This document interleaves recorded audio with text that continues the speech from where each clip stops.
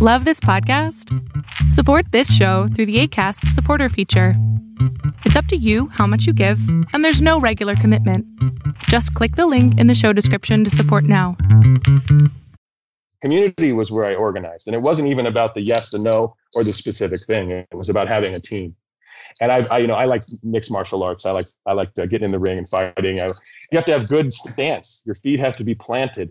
And I felt like every time I was going to swing at the bad ideas, I didn't have a community with a footing. I was swinging, I was hitting, I was throwing myself backwards with my strong punch.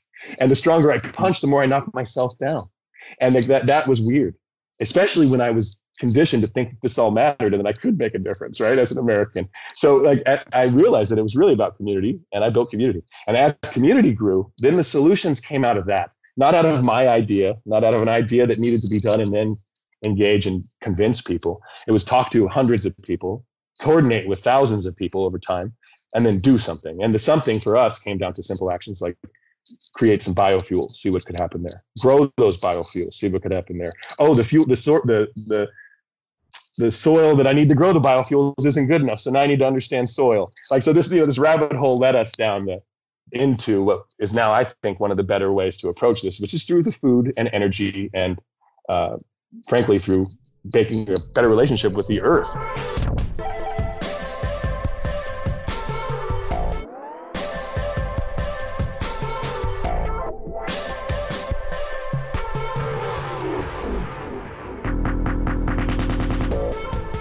Hello, Look Up listeners. Welcome to another episode of the Look Up podcast. I'm your host, Mark Weinstein. And as always, I want to start off with a big thank you. Thank you for continuing to listen along and follow my journey as I explore various curiosities around the current state of the world and our humanity, and try to find tools and experiences and educational content that can help all of us to level up ourselves and our society. We are now in week 6 of the quarantine due to the coronavirus pandemic that has swept across our world. And we're only now starting to see the second and third order consequences of this pandemic. 20 million plus, I think actually 24 million plus Americans are now unemployed. We've seen 5% of the United States meat distribution come offline as supply chains are being tested. And one of the reasons why we're seeing the breakdown in supply chains of medicine and important healthcare equipment, as well as our food, is because we have focused for so long on building efficient supply chains, low cost, high speed, that we have lost sight of building resilient supply chains that could survive these types of shocks. And I think that's what the regenerative movement is about. And so on this episode, I had the privilege of speaking to Joshua Hughes, who is working at the forefront of the regenerative agriculture and regenerative community building space. And we'll get into exactly what the definition of regenerative is later in this episode. But Josh's story is interesting. He grew up in a working class family in Medford, Oregon, who had an auto salvage business. And through working in the auto salvage industry, he created a secure recycling company and waste management business for the Pacific Northwest, which led him to realize just how wasteful our current linear supply chains are, as he was destroying things like Apple laptops that didn't go to use, but had to be moved off the shelves. This and other issues like 9/11 led Joshua to become politically activated, and he left his office job to become an activist and start a biofuels cooperative. But it wasn't until 2006 when he relocated to Costa Rica, purchased with 9 friends a few acres of deforested land with the intention of reforestation. And so they've planted thousands, maybe hundreds of thousands of trees and regrew the rainforest down in Costa Rica. Now, as Joshua mentioned, there's wildlife coming back to that land, jaguars roaming, venomous snakes, but the ecosystem has been restored. And so that's what Blacksheep, his company, is all about. Blacksheep is directly confronting the global assault on the environment and vulnerable communities through creative business solutions. And we'll talk more about Blacksheep in this show, but this episode gets me really fired up because I think that there is so much that is broken in our society and so many issues that go unspoken. And part of the reason why I started Look Up is to raise awareness for the voices of these communities that are implementing creative solutions on the fringe. And that's what Joshua does with Blacksheep.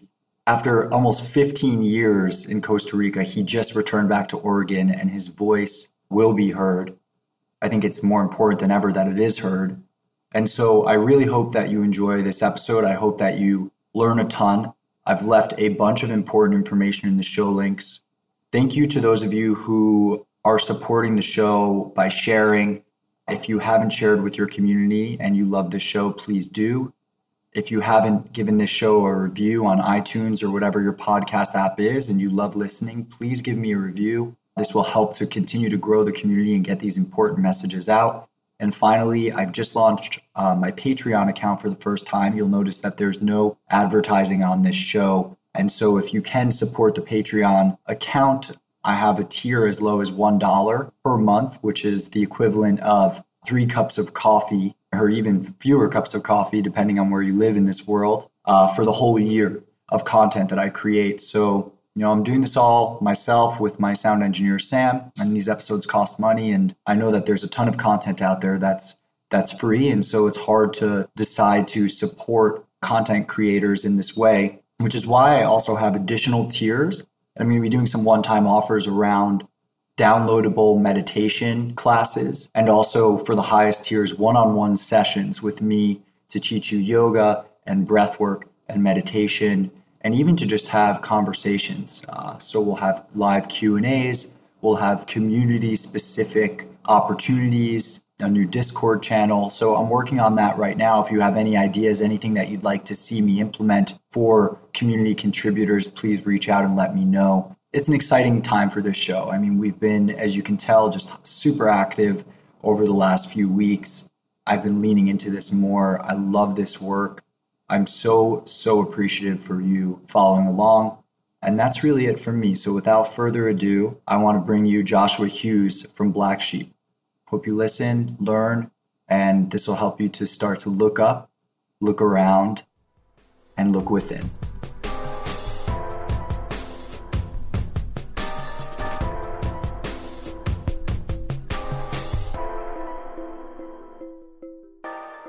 So Josh, thank you for coming on the Look Up podcast. I really appreciate it. I know we just had some technical difficulties, but we're figuring it out as we go. Oh. Yeah, that's the name of the game where I live in Costa Rica, technical difficulties. So. Yeah, absolutely. I can imagine. It's crazy. And not only do you live in Costa Rica, it's not like you're down in San Jose, but you're out there. Yeah, well, I chose to buy a place that was kind of off grid. I wanted to see what would happen if I took my ideas and threw them into the jungle. So we bought a farm about 20 miles from pavement and about 30 miles from internet. So it's been an exciting one. But we play a lot of chess and a lot of board games, and we talk a lot and read a lot of books. So we didn't disconnect from the world or humans, just mostly from the greater culture most of the time. Yeah. So let's start there. Let's talk about that. When did you decide that you were going to go to Costa Rica, and what sparked that decision? And how long ago was this? Give me the story. Well, I had I had a lot of, there were steps, and it took a minute. So I was kind of apolitical. I was raised in a small, not poor, but cash poor family in Southern Oregon, and very much a red state, but mostly just kind of apolitical. And 9/11 happened, it surprised us all. And for me, I had been very, very focused. I was just very focused on my life, my family, creating a good situation for the community around me. And I hadn't really thought bigger than that. And on 9/11, it just shocked me. I felt pretty ignorant that morning. And I was scared like everyone, but I felt mostly dumb. I didn't know why things were happening. So I took a deep dive into geopolitics. I took a deep dive into what was happening in the world. And it led me, full circle back to what I was doing in the world and what my job was. And it just made me start questioning everything as I got deeper into perspective. And what What were you doing? What were you doing at that time? I hate that question, but I can't take it back now. So I was doing what I thought was a recycling job. I started working with a small recycler in Portland, Oregon in 99. And it grew into a very large like document destruction and more than that, like a product destruction company. So I was destroying most of the sensitive information. Initially, I kind of thought I was protecting our IDs. It was kind of like I felt good about what I was doing. I was protecting your information from going in the dumpster, I thought. Maybe helping HIPAA laws so nobody could steal your identity or mess with your health, right? Yeah. Your health records. So that's how it felt at first. And then I had a big job one day. And a few weeks later, I realized I shredded all of Enron's records in the Northwest. No. Oh my God. That's insane. I probably can't even say that out loud, but I'll say it again. I shredded all of Enron's records one day. They had an HQ in Portland? Enron? They had, yeah. They bought PG&E and they owned and they had corporate offices up there. And I got a call one day to get like a frantic shredding job done. And it was like a warehouse the size of the Indiana Jones warehouse, the end of movie one, In the art. It was like that with boxes. And I shredded it all, did my job normal. And then, got some perspective a week later when I saw the news and I started to realize that what I was doing is probably more covering up the discovery process, stopping lawyers and governments from doing their work and confirming what companies were doing wrong. So I felt pretty bad about that. And then as our business grew and grew, it grew into destroying mostly materials and products. And I was shredding like brand new Apple Mac like laptops the second they like still in the box by the shipping container every day. Brand new Versace jeans all day long. Why? Brand new. Well, because overproduction, because supply side capitalism is not the way to go. It produces more than it needs, so it can have quarterly bonuses, and then it destroys it at the end of the quarter or the end of the year when it doesn't sell it. And so I saw this. It just started to make me feel very dirty about recycling. I was mostly just covering up supply side economics, which is dirty. So you were at the tail end of the linear supply chain that guides the vast majority of our economics today, and you saw firsthand just how wasteful it was, and then also simultaneously got to see how wasteful some of the ideas were, and as you were shredding them. Yeah, for sure, and just like being a part of covering things up, and it was supposed to feel good though, like you're doing this recycling thing, and also recycling was very much a green smokescreen. That even being in Portland, Oregon, a very green place, very bike friendly city, where we're progressive, but I was mostly just throwing away stuff as fast as I could. And if you want to know what's happening in society, you can ask your garbage man. They know what's going on. And I had been shredding all of like original documents for mortgage companies. Like the ink was still wet, and we're shredding these original docs, and I was like, there's a housing crisis about to burst. And so I was sort of like this Chicken Little for about 3 or 4 years, telling everybody the housing market was crummy and a big lie. And everybody thought I was just paranoid. That's so wild. So that was 2006 to 2008. And just, I apologize for interrupting. To 06. Oh, 03 to 06? Up to that. Yeah, it was like the building of the housing market, the bubble. We could see it from the garbage company. It's so funny. The reason I ask is because I was a senior in high school in 2006, and I was working a job at a mortgage broker, just basically for some extra scratch after school. When I wasn't playing sports, I was doing like a 5 to 9. And I would just make phone calls, and basically there was a script, and it was like, hey, why don't you refinance your house? I can get you this low adjustable rate. And it was basically, in the end, I realized it was just these bait rates that would then switch over after a year and get people to mortgage and double mortgage their homes. And I went home to my parents, and I was like, hey guys, this is strange, but these people are like giving me their social security numbers over the phone, and I've never met them, and running credit, and they're looking for cash, and I'm running credit checks on housing. And I think I had a similar intuition to yours, which was, this is not a sustainable system, and I ended up leaving that place, but it was bizarro world. Yeah, it always gets bizarre right before these things happen. And there's like a bizarreness, and I don't mean to be too frank about this, but it always gets a little bizarre when there's crime or fascism going on, to be frank. Things get weird, and it was getting weird. And, there was the amount of, I don't know, I could correct this part. It wasn't just getting weird. As that was happening, I was really engaging in activism. So I was out in the streets trying to do some protesting. I went to some farmers markets, signed some, carry a peace flag with a few old ladies. And that was the first time I'd ever done that, because I was like, oh, hey, I'm recognizing something's weird. I'm going to voice my opinion. And as frankly, a white guy in America, that every time I'd voice my opinion, it sort of, I thought I could get something done.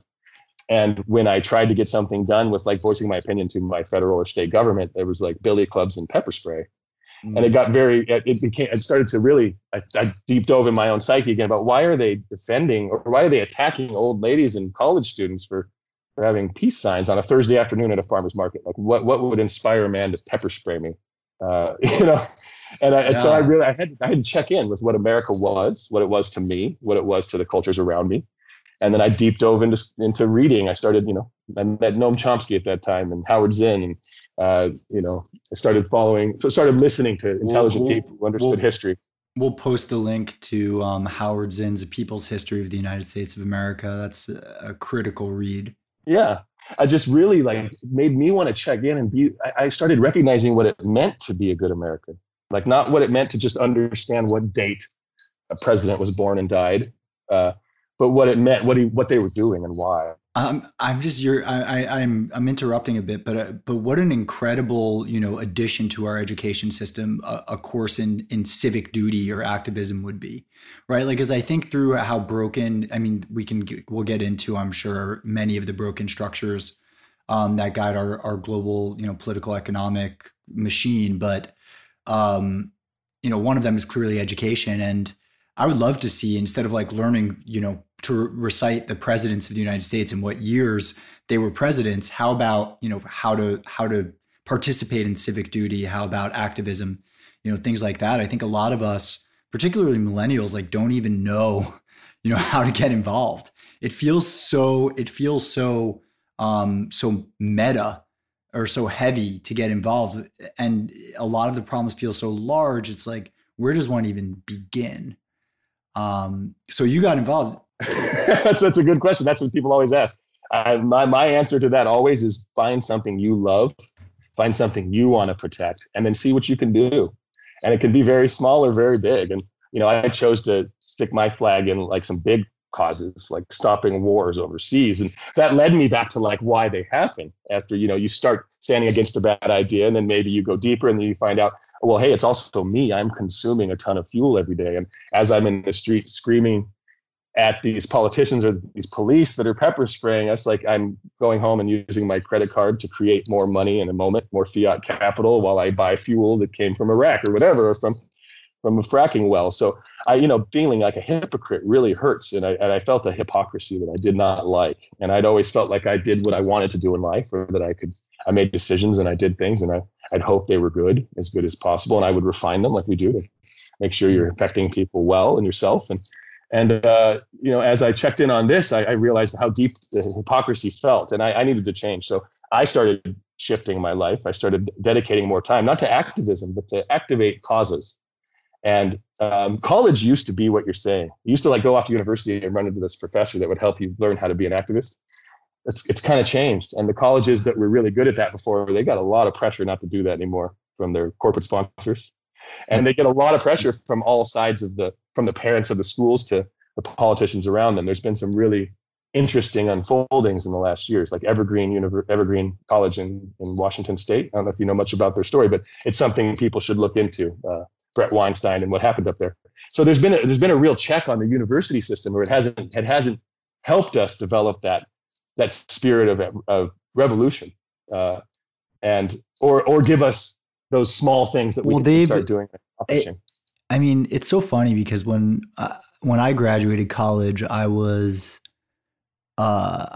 have called myself an Austrian free market libertarian. And there's some things that come along with that, which I think libertarian ideals, there's a lot of good ideas in there. But it's just, I don't know where I was going with this, but this is what I was going to say. There's this mimetic idea, or this idea of what capitalism should look like or is when markets are allowed to roam free, that they're supposed to self-correct. But it feels like what happens is the idea itself starts to spread. I'm having this image of like an oil spill almost to spread into all of the institutions. So what you're describing at Evergreen, which I would love to hear more about it, is like, the way that these institutions that were meant to be checks on ideas got actually, not usurped by these ideas, but like infiltrated by these ideas to the extent that our universities are basically just an extension of what do I want to call the system? Like right now, like my friends all doing science. Yeah.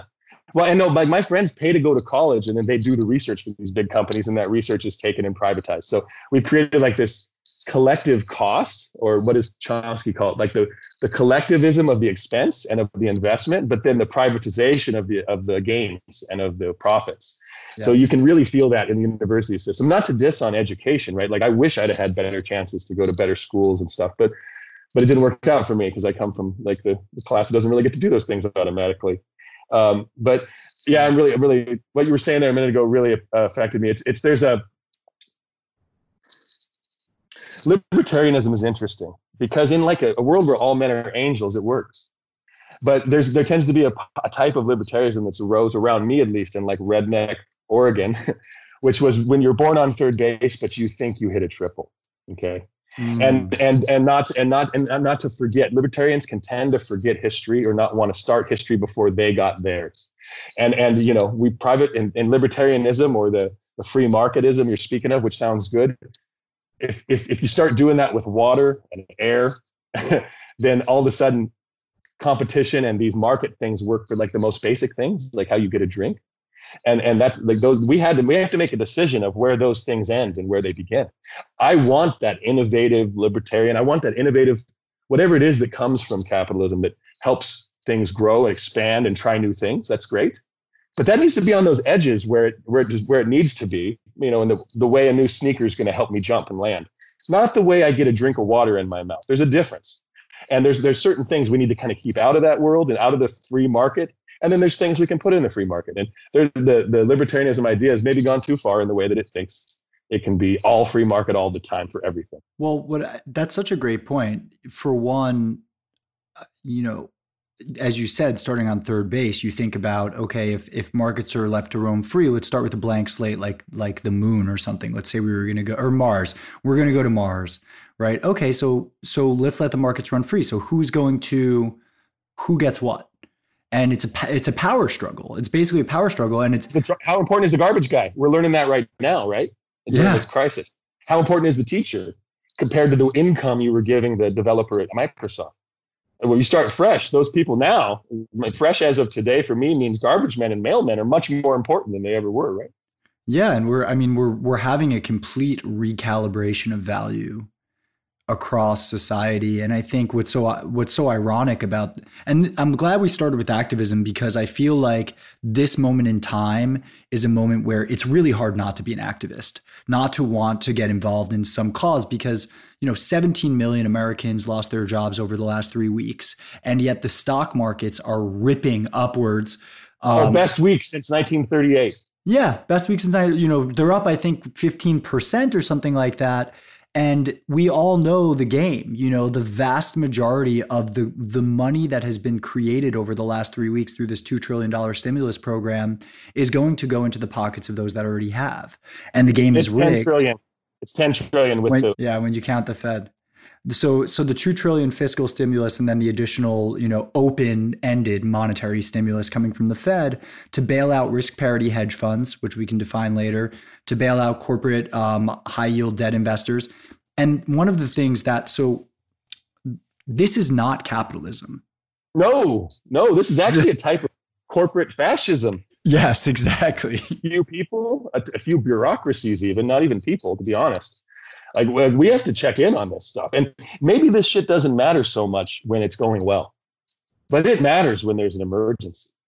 And like we're trying to piece together a state that can help us now, but we disassembled that state for years. And the things that brought us into having a middle class, those actions where we forced the wealthy to pay some taxes. like we used to. And we built this middle class. How are we surprised now when we know what we've done? You can look at history since Kennedy, we've been reducing the taxes on the wealthiest. And I think effectively 17% is all some of the wealthiest are going to pay on their income. And, my friends pay 50%, people in the lower class. So by the time you've added all up, like we have a real problem here, and we're hopefully going to realize this. I mean, I hope that's what happens. But what's happening in the stock market is kind of proving what you just said, is that we're actually just giving the money to the big players again. So maybe we'll recognize that this time. And maybe since all of us are out of work, and this isn't just a 9/11 moment where you're out of work for a few weeks, maybe. No, this is much longer. Exactly. So this is going to go on and be painful. This is a good learning opportunity for us. I mean, out of depressions hopefully come new ideas, and out of the last depression came a state that was more there for us. Well, that's why we're talking. I mean, because I know you're on the cutting edge of different systems thinking, and not just thinking, systems acting. You've gone out and started things from the grassroots level and the ground floor that look quite different than what we have today. And I definitely want to get into that. Well, for me, I checked in deep, and all these things led me to what do I do? Do I just complain with my friends after work? Do I just read books that make me more and more angry, or do I try and find actions to take? And I was angry about energy policy and waste when I took my steps and fiat systems. And I got into creating energy. I got into growing biofuel. I got into growing food. I wanted to see what would happen if I in these areas where propaganda doesn't really matter and bullshit doesn't really matter. It either works or it doesn't on the ground when it comes to growing things. And it either poisons the things downstream or it doesn't. So I had to figure out how to not poison everyone downstream. How is me, even being like a poor white trash American, born on first, not born on third, born on first, but still born on first, and wanting to figure out how to make sure that I'm not shitting on people below me in this spectrum, right? It's very much a challenge. And as we did that, it brought up so many beautiful solutions, eloquent, beautiful solutions to these biggest problems. And I'm not saying that just as hey, I run a business, so I want people to think it's all good. I'm cynical. I'm pretty much sure. I'm sure a lot of things are going to go way bad before they go better. But, however, he says with a giant smile on his face, though, trees grow. Trees grow like crazy, and I plant trees while I talk about this. So we've planted 2 million trees in our little project in the middle of nowhere in Costa Rica, and helped animals have corridors, and helped people have connection to nature, and now help create a ton of surplus out of my region, so I can balance the scales there. And the worker co-op the ownership model we've set up is really nothing new. It's just kind of, we're checking back into about the late 1800s, early 1900s systems that used to. So we just went off, we went off in so many different directions. So I'm going to try to bring it back. So I'm going to bring it back to where you were, because there's so much stuff that we touched on, and I'm like, man, how do you even have a conversation like this where I just feel like there's so many definitions even, right, that we need to work through. We're talking about fiat monetary systems, and we're talking about corporatism and fascism and all of these words that represent different ideas and structures, and libertarianism and oh man, it's like a where to begin, right? There needs to also be a 101 level too. And yes. And so unpack. Yeah. Let's go backwards. And I think the way to do it is through your story still. So you got tired of basically shredding the waste product of the current system, which is let's call it the industrial global economy, where production is incentivized and the supply chains are linear, meaning that there's an input, and then there's an output, and then there's waste. And the waste is just garbage, it's trash. And you were on the back end of that, managing the waste, recycling, quote unquote, but you realized that it was actually just destroying good product. And then a ton of calories going up in smoke every day. It didn't need to. and then you got into activism, and your activism was around the wars. This was 2003 to 2006 ish. The post 9/11 regime, still Bush era. We're in Iraq and Afghanistan. And you're doing deep research and realizing that we probably are there because of oil interests. And so now you're like, I'm gonna create biofuels. Is that kind of the story? Am I Well, that came to me as we grew into into like what real applications we could do. But what came to me really was I need to organize, and that everyone's an activist. You're either an activist for that iPhone that like enslaved someone to make cobalt out of a mine in Africa and then had a factory in China and then logistically got to you. Like, we are activists all the time. It's just, are we activists for the things we want, or by passive activists for bad ideas? So I realized that I was already an activist. I was a full-on corporate US activist. So I had to start. I love that. Yeah. And to think that we're not engaged in something is funny. It's funny to think that you're just kind of normal and that anything active or engaging is beyond that. It's like, no, consuming is a type of activism where you spend your money every day. So that really dawned on me and my crew, and we went deep on our own solutions. So I built a community. Community was where I organized. And it wasn't even about the yes, the no, or the specific thing. It was about having a team. And I like mixed martial arts. I like getting in the ring and fighting. You have to have good stance. Your feet have to be planted. And I felt like every time I was going to swing at the bad ideas, I didn't have a community with a footing. I was swinging, I was hitting, I was throwing myself backwards with my strong punch. And the stronger I punched, the more I knocked myself down. And that was weird, especially when I was conditioned to think this all mattered and that I could make a difference, right, as an American. So like I realized that it was really about community, and I built community. And as community grew, then the solutions came out of that, not out of my idea, not out of an idea that needed to be done and then engage and convince people. It was talk to hundreds of people, coordinate with thousands of people over time, and then do something. And the something for us came down to simple actions like create some biofuels, see what could happen there. Grow those biofuels, see what could happen there. Oh, the soil that I need to grow the biofuels isn't good enough, so now I need to understand soil. Like, so this rabbit hole led us down into what is now, I think, one of the better ways to approach this, which is through the food and energy and frankly through making a better relationship with the earth and the regenerative needs around us. We can see it. I'm in Oregon right now. They clear cut most of the state in my life, and you can't outsource planting trees. That all has to be done right here. So we really dove into the things that could help community the most, what exposed themselves to us through action, and what happened when we had a big enough team ready to do something. That's what we did. And all the things that's led to came out of a great collaboration and choosing to live a fun life with community and engaging more, being open, being vulnerable. All those things led to a forging of a team that I can trust. I have 3,000 or 4,000 people right now on my team, and we can do anything. Like when we choose to try. Fuck yes.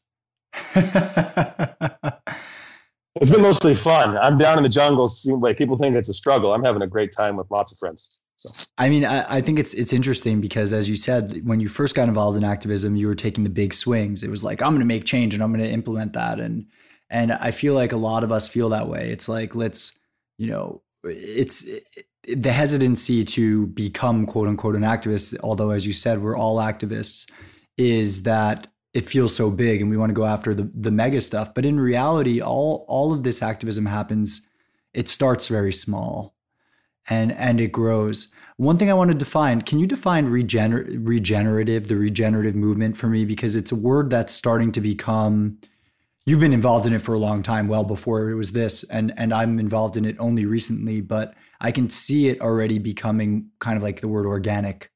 So as someone that's been on the front line, I think you discount yourself. You've probably been involved in the regenerative economy. It's just been in the way you tend to relationships. It's the way you tend to your family. It's the way you have a podcast. Like, we're regenerating community right now, not just soil. So I take a big swing at regenerative too, because a lot of people have told me in the past, oh, I'd love to do something like that, but I can't live off grid in the jungle. I was like, I need you to be regenerative in your 50th floor high rise in New York more than I need you to come plant trees in the jungle.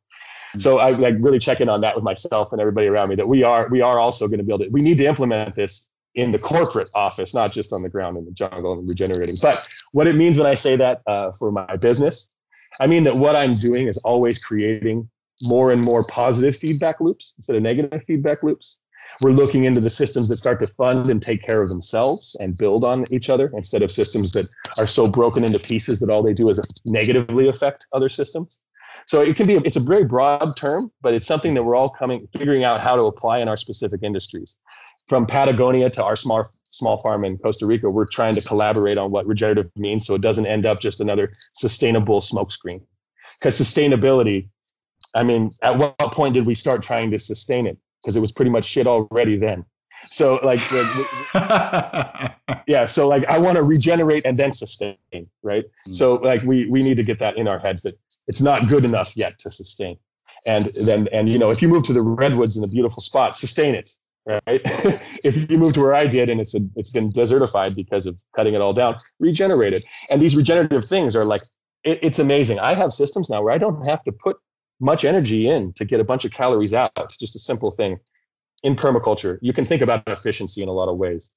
And a lot of the times you throw money in there and then efficiencies, it like weirds out. It weirds up the formula. When you on the ground on my farm, I do like a caloric input, caloric output. If I have to walk 10 miles to eat one banana every day, I'm dead. That's an efficiency you can't beat with money, right? So I'm really on this caloric input, caloric output thing. And as we did that on every little system in our farm and in our regenerative agroforestry systems, you start to see all these positive feedback loop systems. And 5 years, 10 years later, it's not an investment anymore. I just get to withdraw a lot of surplus all the time. So that, to me, that's what regenerative means. You're paying it forward into systems that then positive feedback loop each other. And in nature, there's a ton of ways to get in line with that. In the corporate office world, we're going to have to invent that stuff. And we're going to have to see how it works. And there's a lot of good progressives throughout history to look to. If you want to read a good book, Get Up, Stand Up is a great book. And it's about the late 1800s farmer movement that really did try and coalesce around these ideas. But we're almost there on the ground. Now we need to figure out how to get there when it comes to the way we have corporate relationships, how we have relationships with our politicians. I mean, we need regenerative politics right now. We need people that feel like they can make a difference in their community. And they're going to have to start doing that with the smallest of things. And all of our media, all they really ever do is point at the biggest problem, the president, the World Bank, whatever it is. What is it in your area? Because like when I look outside where I'm at now, I know my school needs help. In fact, this week, my older neighbors need help because they can't go to the store. So I'm regenerating my community now by helping my neighbors mow their lawn. So it's a very loose word, but on our business end, it's going to take us collaborating to come up with something that isn't just another bullshit smokescreen or green screen like sustainability was. I love this. This is such a fun chat. And I'm not trying to be negative or take it down, but you're not. You're actually coming out, for me, you're coming across quite positive. Because right now, when I moved down there, Mark, it was fucked. It was completely cut for 50 miles every direction. 60 years ago, they gave these jungle plots away to like get people out of the cities if they clear cut them.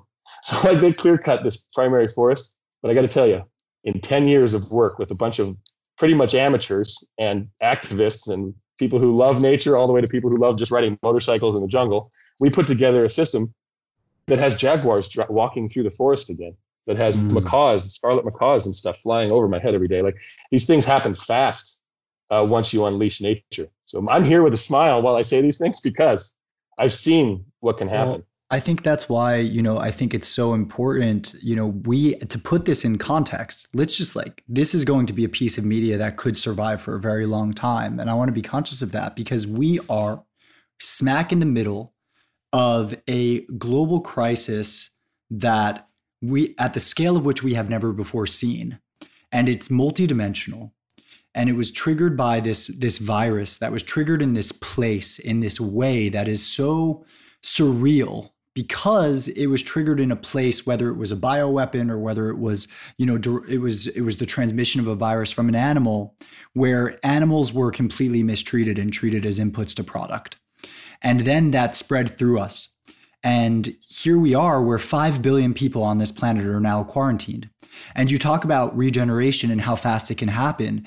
I have friends in Los Angeles that say, I haven't seen weather like this in Los Angeles, consistent weather like this in Los Angeles since I grew up here. I'm 35 years old, and I can breathe and the water. And it's just like, oh my God, how can you not see that the earth is living, breathing, sustaining itself? Just like after 10 years, we have no cell, or maybe even less, we have no cell in our body that was there 10 years before. So physically, who are we? The earth is constantly shifting and evolving and changing. And so if that can happen at this level, for us to just literally get out of our own way, us being humans, get out of our own way, go to your room, as I've seen a lot of the memes on earth sent us to our rooms, what else can we accomplish as humans as far as systems change? And I'm so inspired right now because I feel like if you told me 3 months ago that we would be all sitting in our fucking rooms, I would have told you you're nuts. And now I know that anything is possible. So why not take that, and instead of applying it to fear and anxiety of the world's falling apart and our government's going to collapse and our monetary system's going to collapse and all that jazz, which is fully possible. I hold that. I hold space for those ideas that things are as ugly as they have ever been, but the potentialities around what we can change right now are so, they're right in front of our faces. And people like you have been building the frameworks around the roots, let's call them, of what can grow out of this type of global crisis. And I'm blabbering a bit because I'm excited, but I was speaking to my partner about this today, and we were just like, she and I were like, I think in 4 or 5 weeks, most people will go back to, to the grind. Like the wheels of the machine will start to churn, and it'll be, and then like a locomotive, it'll just faster and faster. People will forget. But at the same time, I think there was enough space and quiet here that this awakening to the damage that our linear thinking has done will gain enough traction and scale that we'll start to see new systems arise that will have a meaningful impact, whether they be political, economic, community oriented. And a lot of what I've done has required a belief that these big things were possible. And a lot of people, I mean, you might call, what is the word Chris Hedges uses? I forget it, but there's like a sublime madness. It took a sublime madness to go off into the jungle 20 years ago or 10 years ago or 50 years ago and start believing these things, or to start leaning into systems that seemed impossible. But this week has shown me, these 3 weeks have shown me too, that we could have like a World War II style engagement again. We went from being one of the 17th largest military to the largest military in the world within 6 months when we engaged, when we felt the Nazis were a threat, right? Well, now if we can start seeing our own culture as a threat, maybe we can engage in a different way and have that quick change. If we can shut down, and this is expensive, right? What is the cost of shutting down right now? I mean, it's not expensive anymore to look at what it takes to invest in this not happening again, over and over and over. And what's interesting is this, you say this is something that really we don't understand, or is historically, we don't have a lot of perspective on this. The Black Plague came out of Wuhan too. Killed 90% of Wuhan before it wiped around the world. The 1918 flu swept around the world with that war. And we kind of want to forget these things, but these systems we've built will keep repeating these things. And because of the way technology works and the way acceleration works, they're going to happen faster and faster. There won't be 50 or 100 or 200 years between these things anymore because we're so close. And this isn't just a problem of the way the Chinese treat animals or something. 1990. You were probably born right around then, right? Yeah. You said you were graduating high school in 06. So about 1990, the average Chinese income was $150 a year. Now it's $13,000 a year. That huge jump forward was basically a huge movement of corporate America, corporate Asians going over there and employing all those folks for very little money. That built up to create we initially didn't even care about the Chinese. Let's be honest. Like, Americans haven't cared about their situation. We haven't cared. Yeah, I mean, it was Russia diving out of their buildings. We haven't cared that people are committing suicide at Samsung. At Foxconn. We haven't. That's right.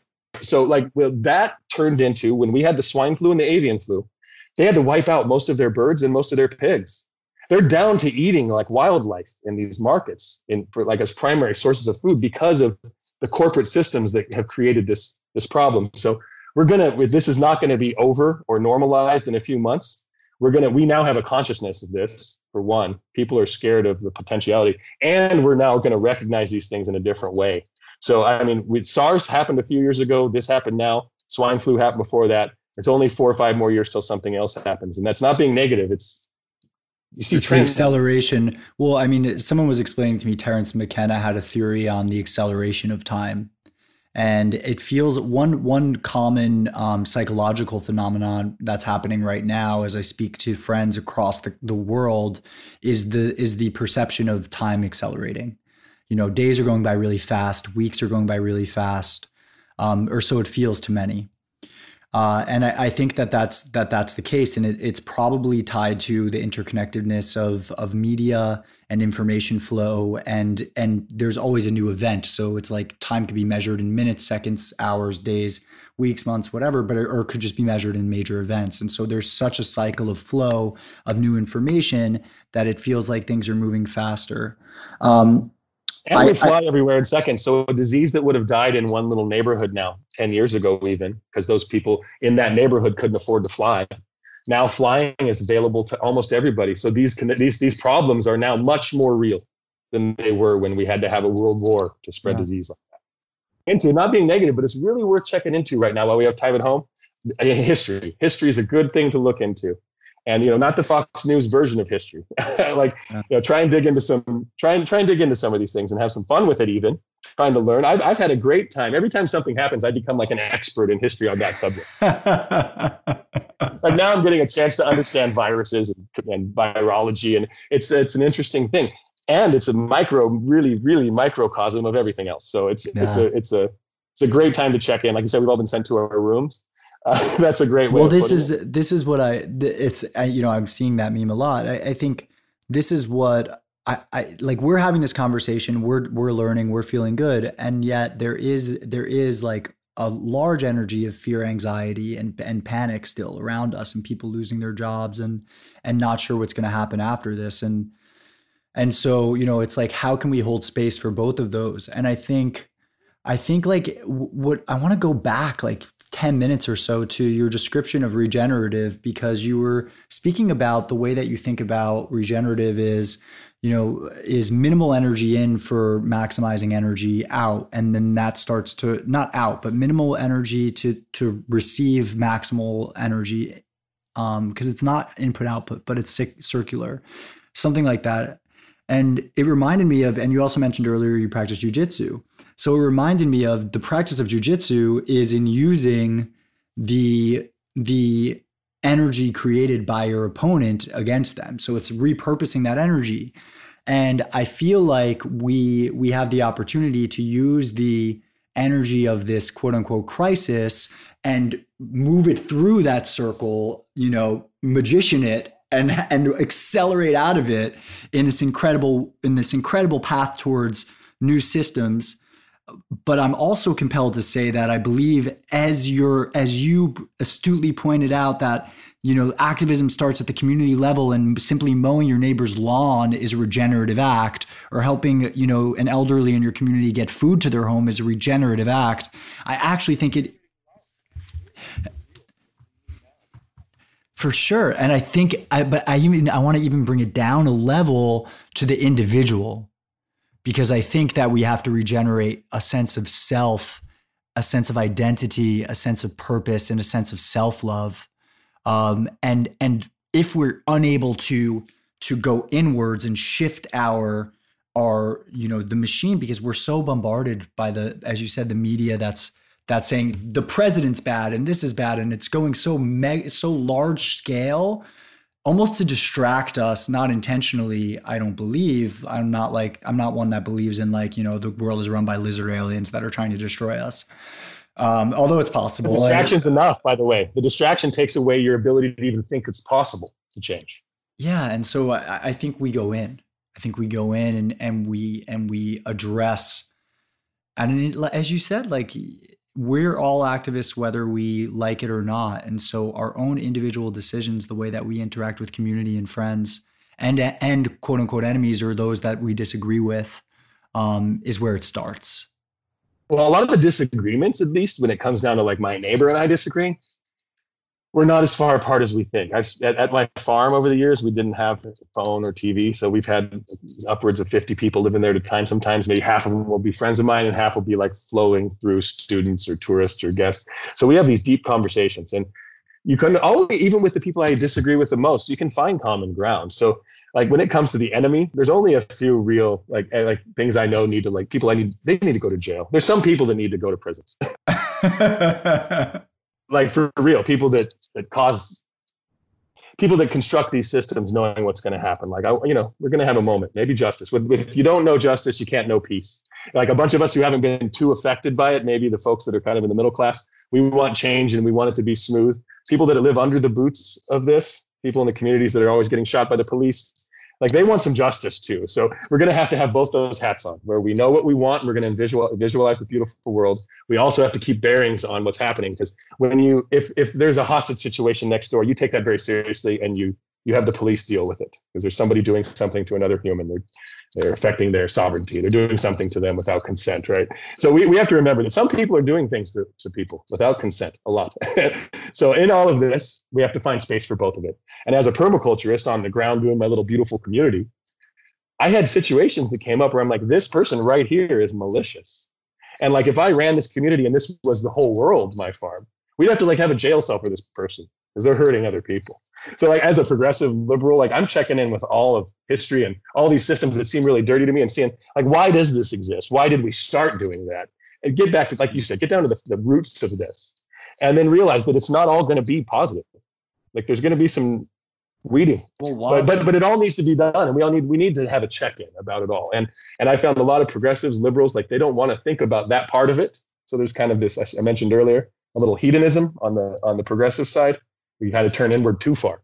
So I'm trying to make sure we do that inward check-in, that every couple of years I go and take some mushrooms next to a waterfall and I make sure I'm good.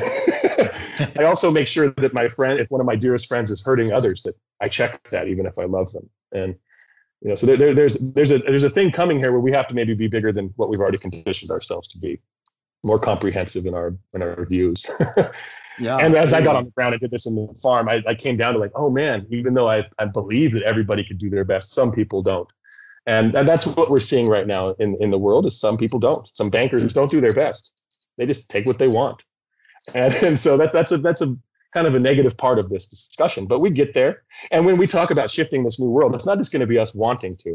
We're going to have to shift the way we invest in things. We're going to have to shift where we put our hard-earned money. And that's also going to mean we're probably going to have to adjust where a lot of the money that's been earned in society and it's sitting, where it's sitting. Like, I'm not saying reparations across the board, but there haven't been a lot of taxes paid in a lot of years, and it's left a lot of holes in our community.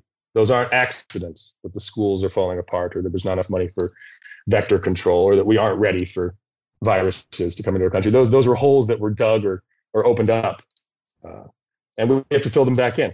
We have to remember that. So I'm hoping that we can have a dynamic conversation that isn't always just about the positive road, but about undoing some of the things from the past. We're going to have to go backwards a bit.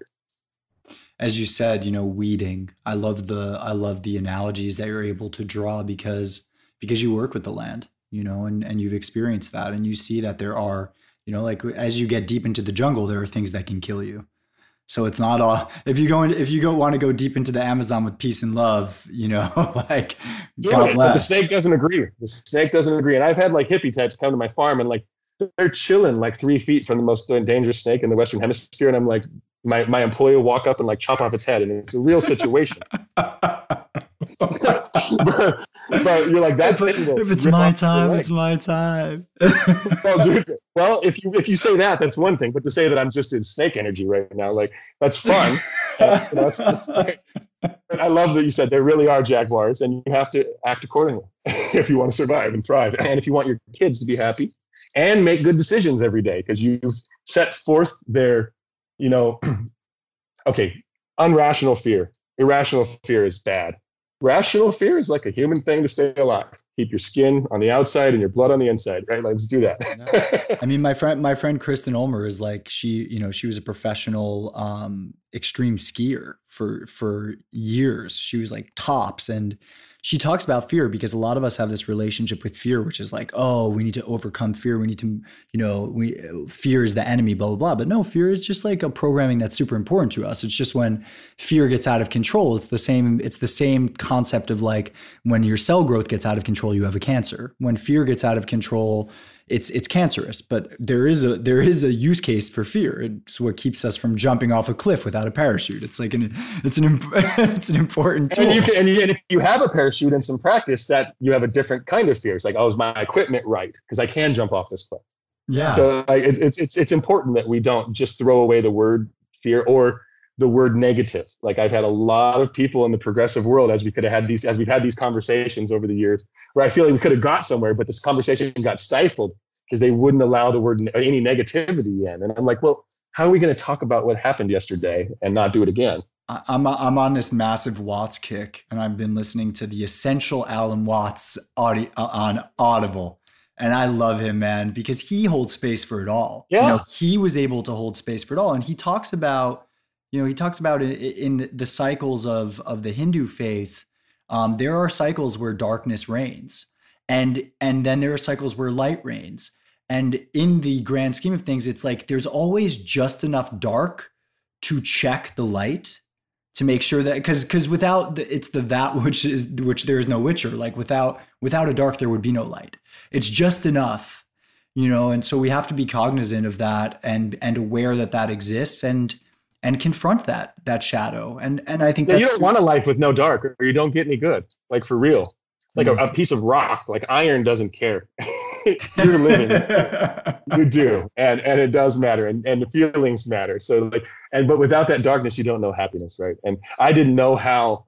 I'm a pretty positive person in my life. I smile a lot, and I had a very negative thing happen at my farm years ago. A young woman died on a horseback ride, swept away by a river, 13, and we didn't know she was dead. And I went off to trying to rescue her, and it didn't work. She was dead. And so but you know what happened to me is that in the middle of all this, I was like halfway into my farming project, and this kind of thing happens and maybe ends a project from progressing. Maybe the feeling's too much. But I spent a year really diving into how I had avoided those real, not avoided, but I had kind of been shunning those in my mind about the negative things and kind of not putting that in the factor or into the equation.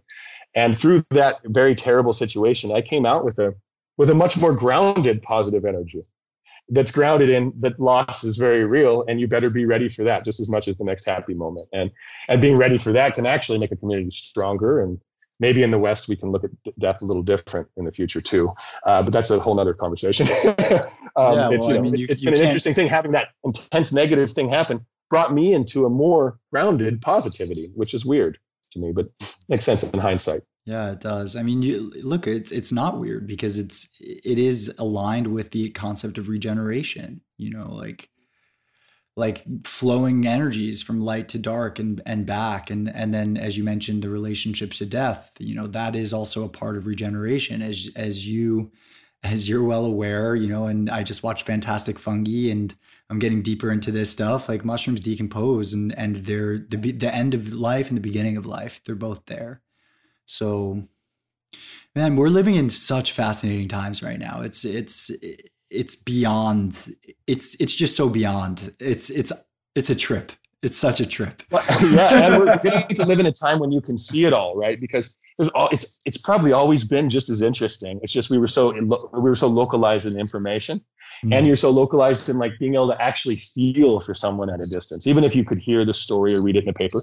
To see a video of a person dealing with something, whether it be good or bad, from a distance, that's really burning into our heads. And we're at this is like the first point in history when you and I can see the last few years, when we can see a tsunami and what it did to some village in the middle of a country I didn't even know existed. Yeah. And then I can feel for that person. And while some people go, why are you watching that? It's negative. I'm like, I actually want to feel that this human existed and that they recorded this and that they put it out there. And now it's there. And now I know this happened in that spot, and I can feel compassion. And maybe I can take action.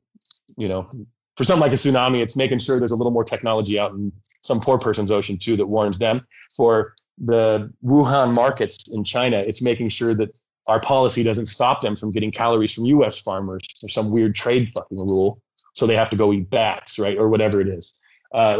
These things have causes, and if we stop worrying about how it's going to make us feel to dive into it, I think we can process it differently. Absolutely. I think we have this, there's spiritual bypass. Everybody just wants to be in the light. And we just passed Easter, and it's like, yeah, Easter's the resurrection, right? Like it's the rising up, but there had to be the crucifixion for there to be a resurrection. And that image, that myth and Joseph Campbell talks about this, and Jordan Peterson, and people much more, in tune than I am. But that myth is there for a reason. It's to remind us that, we have to be in touch with it all. It's all part of the game. Peterson, you brought a smile to my heart, because most of my liberal friends hate it that I even like him. But Jordan Peterson changed my world in a very positive way. He made me check in deeply about like the need for these different views and how they play together so well if you can do it right. And it's funny you mentioned his name, because he's been like a prophet for me in a way. And for me, checking in on my own views and then like crossing the bridge a little more and learning how to think like him a little more. Whether or not I believe what he says, I'm learning why and how he thinks that way. And he's changed my life a lot. And I know he's had a tough time the last months, but if Jordan Peterson's out there, you have somebody in the jungles of Costa Rica that adores you. Yeah, I mean, and just a super liberal progressive commie, by the way, who adores you. Well, that's the thing. It's just to your point. There's more common ground than there is, disconnection, and we're all one. We are. I know that sounds maybe a little woo-woo-ish, but man, go out and speak to that person that you disagree with. If you're listening, don't discount what they have to say because of where they're from or what they might represent to you. And that's one of the problems. Yeah. Well, I was just going to say, look at America. I mean, the American political system has been completely corrupted and under our noses, while different one and the same powers pit the average person against each other on wedge issues that really are just such a small part of it all. Small part of the drinking water is much more important to my neighbor than that on a daily basis. So like I've dove deeper into the conversation with people I disagree. I just try and avoid those hot button things until we love each other. Once love is established or respect, then people want to know why you think the way you think. But if you're just going to get combative or just dive into that one bad issue with your uncle at Thanksgiving again this year, it's going to go the same way as in the past. I bet if you talk to your uncle at Thanksgiving, I use that example a lot because a lot of people ruin Thanksgivings with activism. So I'm saying show up with a different kind of activism. It's maybe this year, how do you find what your uncle loves? And I bet you my most redneck uncle that is like racist and a hater and that thinks environmentalists are full of shit loves the forest and hunts and needs a healthy forest. And actually, they are some of the most dedicated environmentalists. They just would never call themselves that. Oh, yeah, for sure. Yeah. So I've in Oregon, you have to bridge these things if you want to have neighbors. Yeah. I feel like the Pacific Northwest is so fascinating in that regard. Oregon has its own unique character. So I don't mean to rope it in with, with Washington and BC in Canada, but man, it is the far left and the far right all gathered. I grew up in a place where the left next to me was Ashland, Oregon, with people that I never even heard of tofu in the 70s in Ashland, Oregon. And then to my right is like a militia bunker with M50s, ready to go. And I'm like, this is a weird state. And then Portland, people think Oregon is all Portland, but I grew up in Medford, and Medford is not Portland.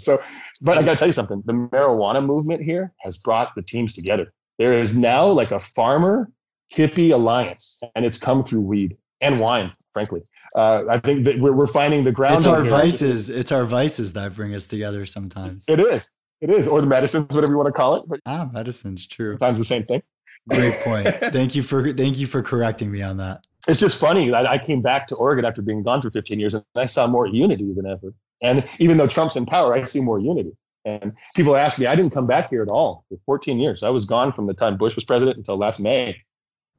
I didn't touch U.S. soil. And people are like, oh my God, are you really hating it now? I was like, actually, no. On the ground, there's a lot more collaboration than ever. On the TV, there's a lot more divisiveness than ever. Not that I don't watch that still and try and take it in, because I even watch Fox News a couple times a week so I can talk to my uncle. Yeah, for sure. I think it's important to be able to check in with that. I mean, I told my dad, my dad was on a healthy diet. I'm from a Long Island, New York, Jewish liberal family. And my dad is like watching MSNBC and CNBC and CNN and avoiding Fox like the plague and just getting riled up about Trump and, I can't fucking stand him and this and that. And he's the worst and blah, blah, blah. I'm like, you got to watch Fox News a little bit, understand try to understand their position, try to understand where they're coming from.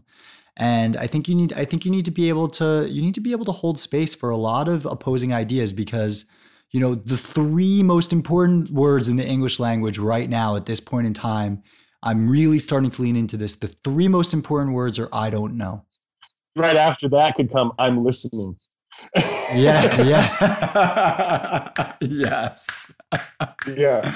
And you know, and I don't say, by the way, as we said that about Fox News, it is not like the other side. It is propaganda and it's terrible. But when I'm talking to my friends that listen to that, or people that listen to that, I want to make sure that I know what they're hearing, you know. So it could be, it's more of a research for me rather than like, oh, hey, what's this other side thinking? But I'm with you. I've decided to take in all I could and all I can handle at least, and then try and decipher it in a way that brings people together.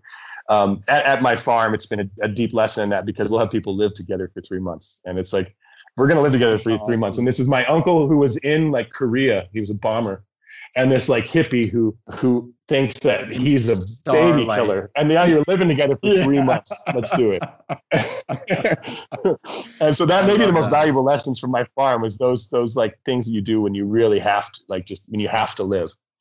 And while we talk about abortion or gun rights or geopolitical policy, I'm planting trees. I'd like, let's do that while we do something else.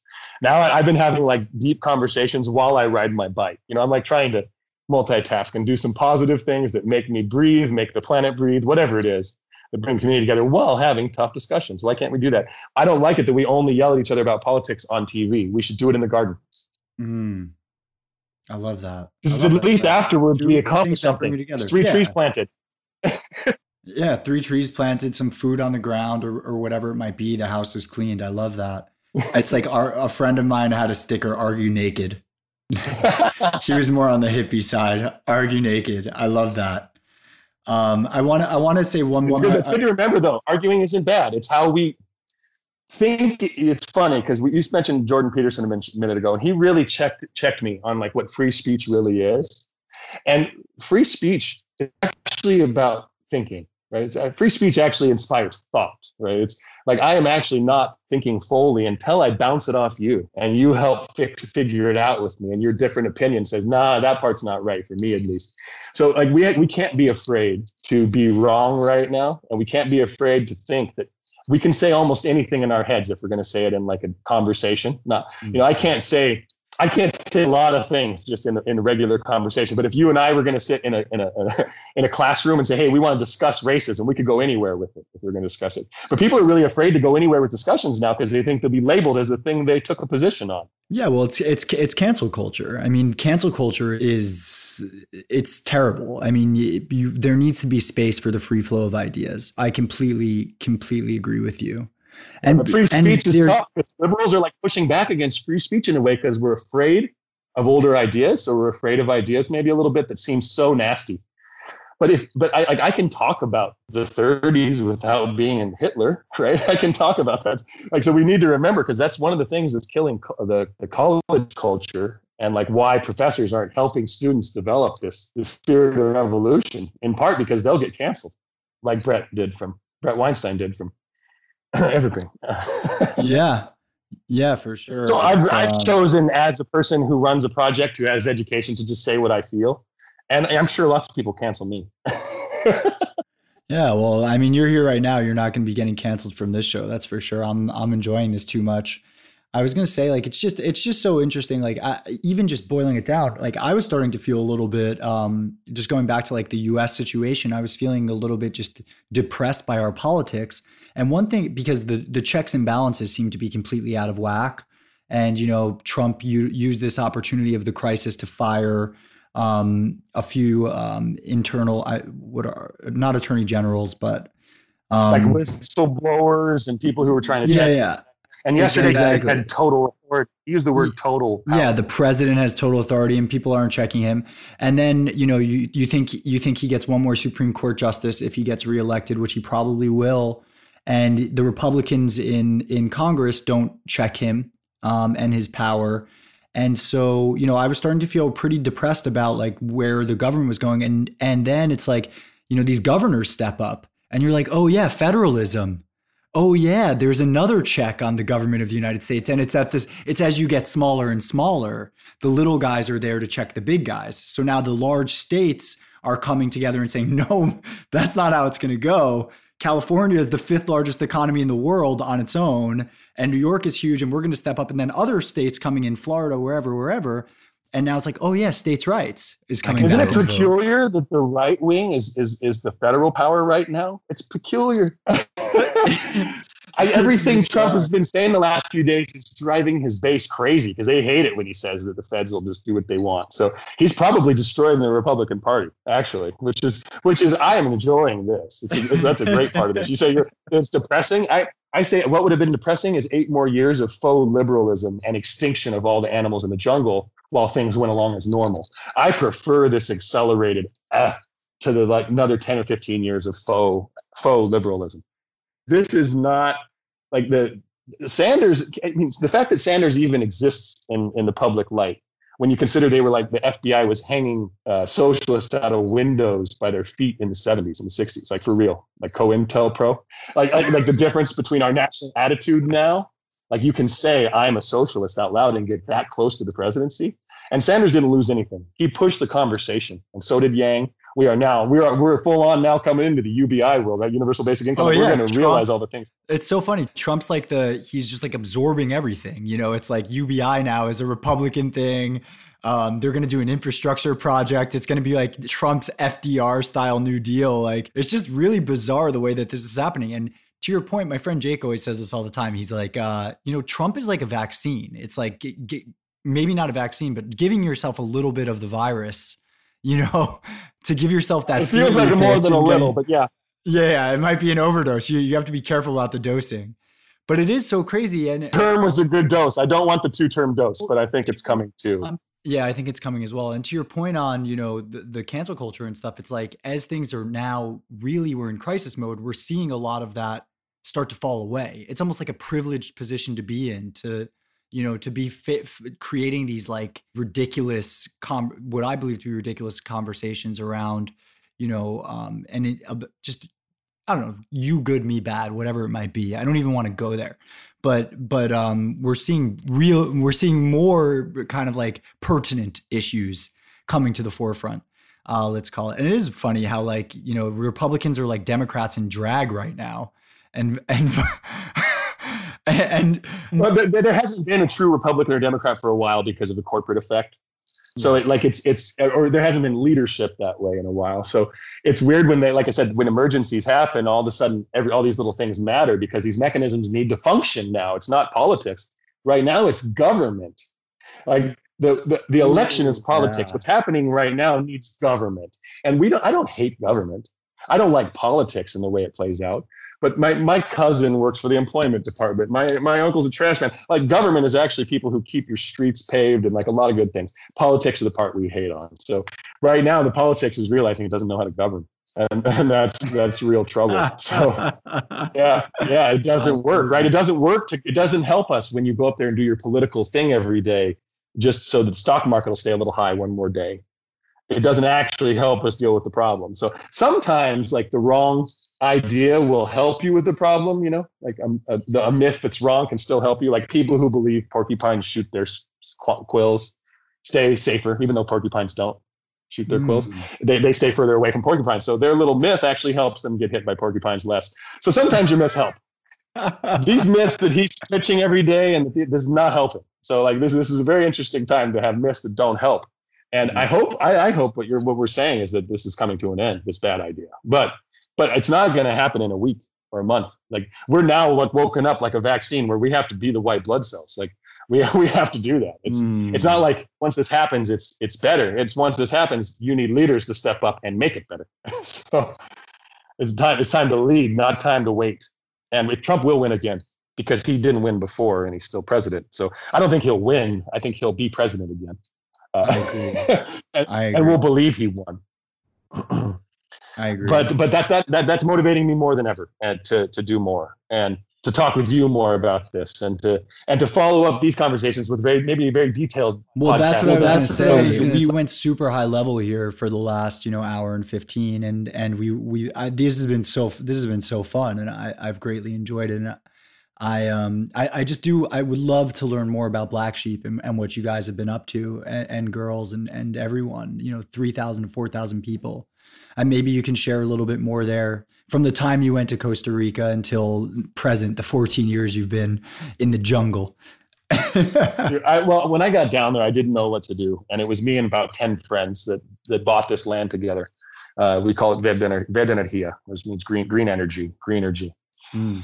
And we chose this spot that just was totally deforested. It was an old pig farm, cow farm, and wanted to see what was possible. So we just started chipping away at that as a bunch of amateurs and for reforestation. Just went out there planting trees, working with our neighbors.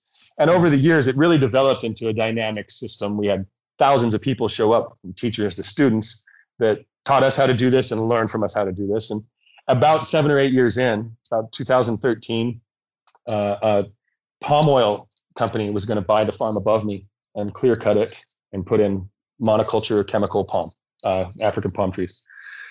Not that there's anything wrong with an African palm tree, but the way they use it, not so good. So that was my beautiful little oasis was going to be flooded with chemicals. And I moved 6,000 miles away to the middle of nowhere, and then they pulled me back in.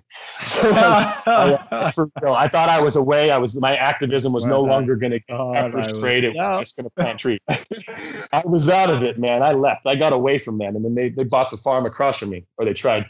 And I had meetings with high level attorneys from cartels that are cleaning money up in the jungle down there. They use palm fields to do money laundering. So I got right in their face and said, not in my community. And I could have just as easily been murdered over this, but instead 10 of my friends came together. We reached out to our bigger community and we bought that farm within a week. And I had no money in my pocket. And we had 200 grand in a week when we put the call out. And I was like, wait, I had a team now, 4,000 or 5,000 people. And when I put a call out of a serious need, it was filled in minutes. And so I decided, what happens if we do that again? And the farm across from me, which pours into my river, was going to sell to another palm oil interest. Put out another call, and over a few weeks, bought another farm. So realizing the power of what an organization, any organization can do, right? When you get people together. And that whole Sanders thing of $27 times whatever, 10 million people, we were doing this with $500 times 500 people, or $100 times 10,000 people. And we started to have collective action that worked, and it was growing. All of a sudden, my idea that was mostly just about donating to the jungle turned into something that was compounding quickly. And we had to make sure that it was going to be done in an intelligent way. I couldn't just start piling up land and then hope.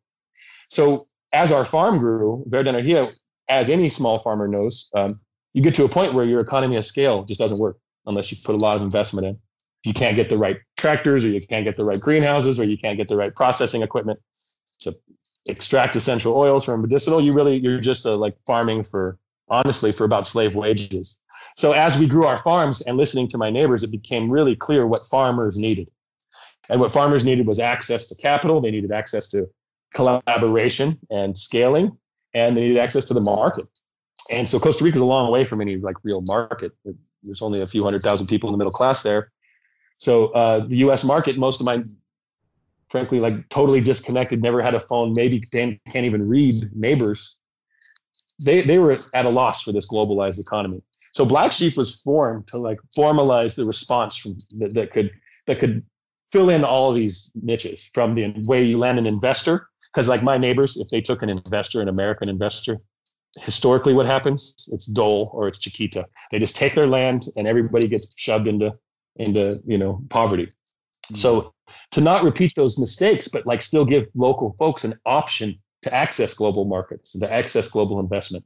So Blacksheep really grew out of all the needs that farmers had, and frankly, out of the need from the market. There's a huge demand for good products now. 25 years ago, didn't matter much if you said organic, right? 40 years ago, it didn't matter at all. And the few places that could afford organics, San Francisco, Portland, New York, that was a very niche market. So it was very small, but the market's been demanding it, especially as the people realize how sick they're getting from conventional agriculture, right? and how sick it's making the planet. So in the last years, there's been a big momentum. The courts are helping us sue Monsanto. Monsanto's lost $2.5 billion in judgments just to 3 people for giving them cancer. So like it's now in front of mind, even in the major media, that food or that farming can be harmful, right? That's very obvious now, or it can be if you choose to look into it. So the timing's right. The world is listening. The markets are ready for really good, high quality products. Now more than ever, we're realizing the faults in having supply chains that run so far. You want your turmeric. We have tropics in the U.S. Well, it's national security too now. Yeah. All these pieces are now falling right into place for good regenerative. I know, it's incredible.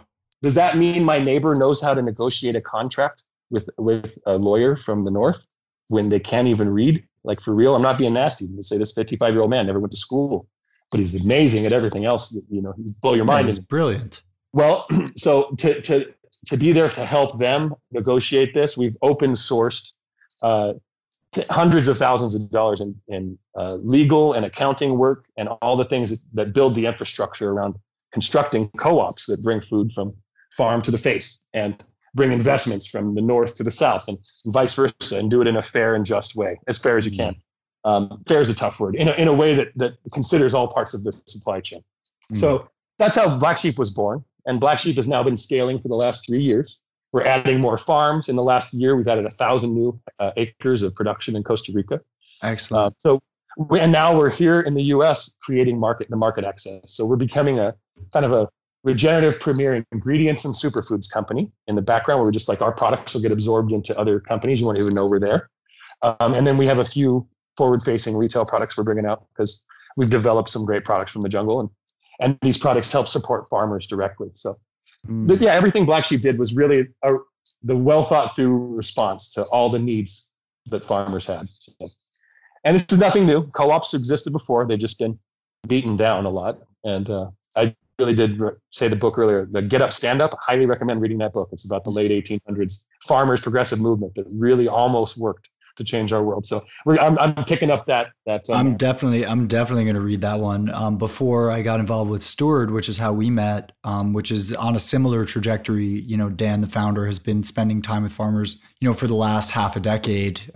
Started with financing, which is clearly an important piece for the little guy who, can't even figure out the paperwork for getting a grant, let alone getting, a loan or even some equity financing for their farm. But there's a huge unmet demand for their product. So it's clear there's a need here. But Dan, the first thing he gave to me when I got involved was Wendell Berry's The Unsettling of America. And that was written in the 1970s. And I was like, holy shit, this guy was right about everything. I was like, how have I never heard of this? He's a modern philosopher. I mean, he was just right. And so it doesn't help the corporate media to put him on. It actually hurts them in the long term. That's why you don't know who he is. Before. Yeah, so that we'll add manufacturing consent to the list of reads. Yeah, there's amazing leaders right now that aren't getting the play on NBC, CBS, and ABC, but people like Chris Hedges, these are that's like the new MLK for me. People who are leading from the spiritual side, and I'm like a dyed-in-the-wool atheist, and my dad's a preacher, so I came to that in an interesting way.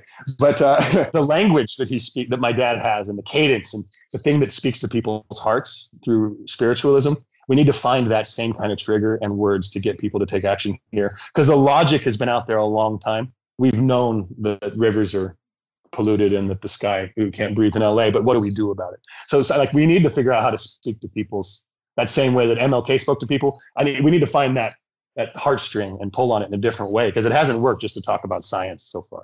No, I agree. I think that's so beautiful that you mentioned that. I a few years back had a realization about my own purpose, or what I believe to be one of my, my purpose. I find I'm on a path to becoming a bridge between the heart and the mind, and I really, really, really want to lean into that.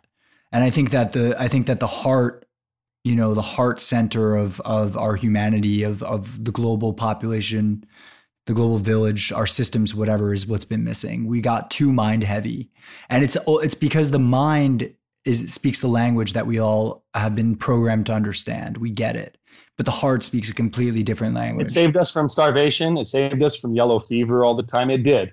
Like a lot of those progress stopped our kids from dying at 1 on average or whatever, you know? Yeah. Look at penicillin. Can't forget that part. We go back too far and then we're like, oops, my kids are all dying of fevers again. We want to be hybrid about this. I'd go through it myself all the time. I'm like, crush it all, go back to it normal. Or go back to indigenous living. I'm like, well, shit, then my kid dies from a snake bite for sure. Yeah. Like another cut, he's becoming more controversial. But like Naval Ravikant was saying just yesterday on this conference about authoritarianism and COVID called COVIDCon, the Human Rights Foundation did it. What I thought was really interesting that you'll appreciate, I think, is he was saying that previously, like 30, 40, 50 years ago, the dream of many young people was the city socialite. I want to go be a banker or a lawyer or whatever. I want to, go to brunch or whatever it is and rub elbows and, whatever, right? That was like what people went to college for. Now the dream is the technology-enabled farmer. I want land, I want space, I want to, I want to be able to sustain myself and be safe and in my own sovereignty. But he has the tech-enabled part because that's his background. You couldn't have it both before. You couldn't have it both. Now I can be talking to you from my farm. I can have culture in my living room. It was a real bummer for living off grid. I went off grid. You know what I missed the most? Live music.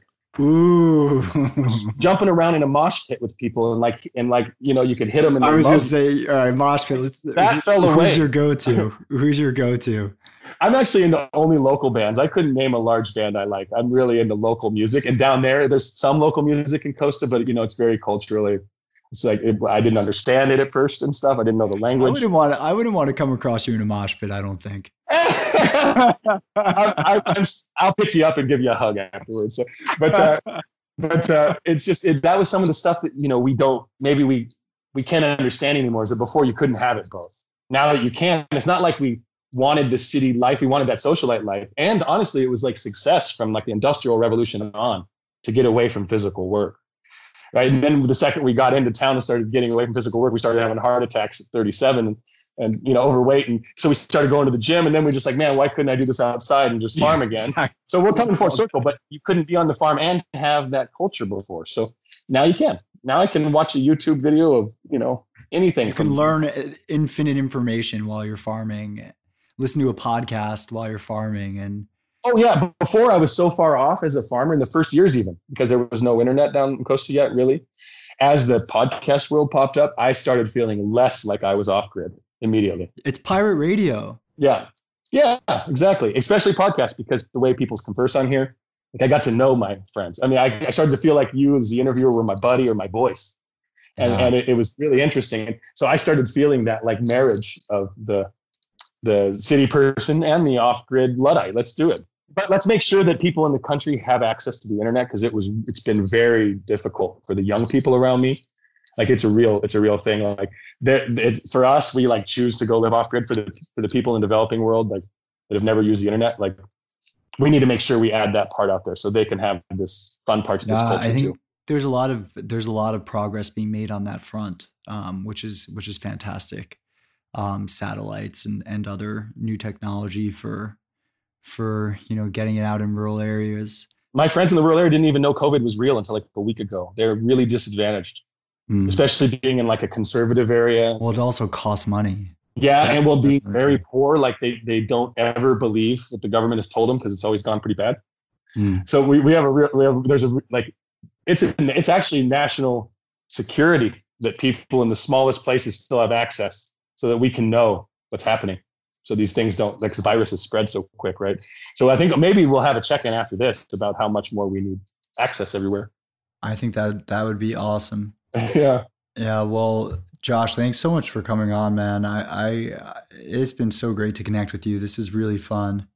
And let's dive in on some very specific things in the future. If you'd like to do like some 10-minute drop-ins just about one subject, love to do that too. That'd be cool. I wanted to experiment with new formats. So yeah, I think people really love an online education now, from the way we talk about soil rebuilding. There's one gardening class online at OSU here, Oregon State University. 18,000 people had signed up for it already last week. So like Right now there's a strong desire for like practical things to do. And if you'd like to just, maybe we could dive in on that a bit and lay out yeah, let's rip. And people would love, maybe I know people right now like, hey, how do I make sure that my soil's doing good in my backyard? I don't know if you're into that, but there's a lot of needs for that. Or maybe it's how are we going to check in about how communities work better together? I would love to riff on a lot of those things with you. So we'll figure it out. We'll get a schedule going. Maybe we could do 10, 20-minute segments. I think that'd be really cool. And I have some great people I'd like to put in this call with us, because panels are always better than this. Yes. The people, there's a guy named David Bloom you need to meet in the Bay Area who's doing amazing things. There's a few other people I really need you to meet and be on your show and or maybe do a panel. Yes, I would love to have. That's how I always get guests for the show. Is I have conversations like this, and then it's like, hey, who else do you think I should talk to? And it starts to just web out from there. If anybody wants to chat with me, please get in touch with me. Yeah, that's what I was gonna say. So I'll share in the show notes. But what before we go, is there anything, like if there's anything just calling to you that you want to share with the listeners? How they can get in touch with you, etc. Or anything else, just, floor is yours. Check out our website, weareblacksheep.org, and see what we're up to. You can get a hold of me, Joshua, at weareblacksheep.org. We're really in this for not just for our business, but for the conversation and for growing this whole idea. So I've been doing shout outs on any podcast I've done. I've had 100% amazing response. I even put my phone number out on the last one. I got 800 phone calls, 100% positive. So I want people to contact me. I want to talk about this. I want to help people take steps forward. I'm also open sourcing all of our legal, all of our accounting stuff so that other small co-ops can build on this instead of spending $500,000 themselves on lawyers. So crazy. Well, awesome. I'm going to get all this information in the show notes along with some great reads and thank you so much for coming on. I really appreciate it. Oh, it's such a pleasure for me too, Mark. Thank you. And I'm loving this, even though I'm stuck at home and you're stuck at home. I feel like I'm getting more connection right now than ever. I'm not socially distancing. I'm physically distancing. Exactly. And it's a great distinction. It's super important. I love it. Brother. Come, brother. Thank you. Yeah.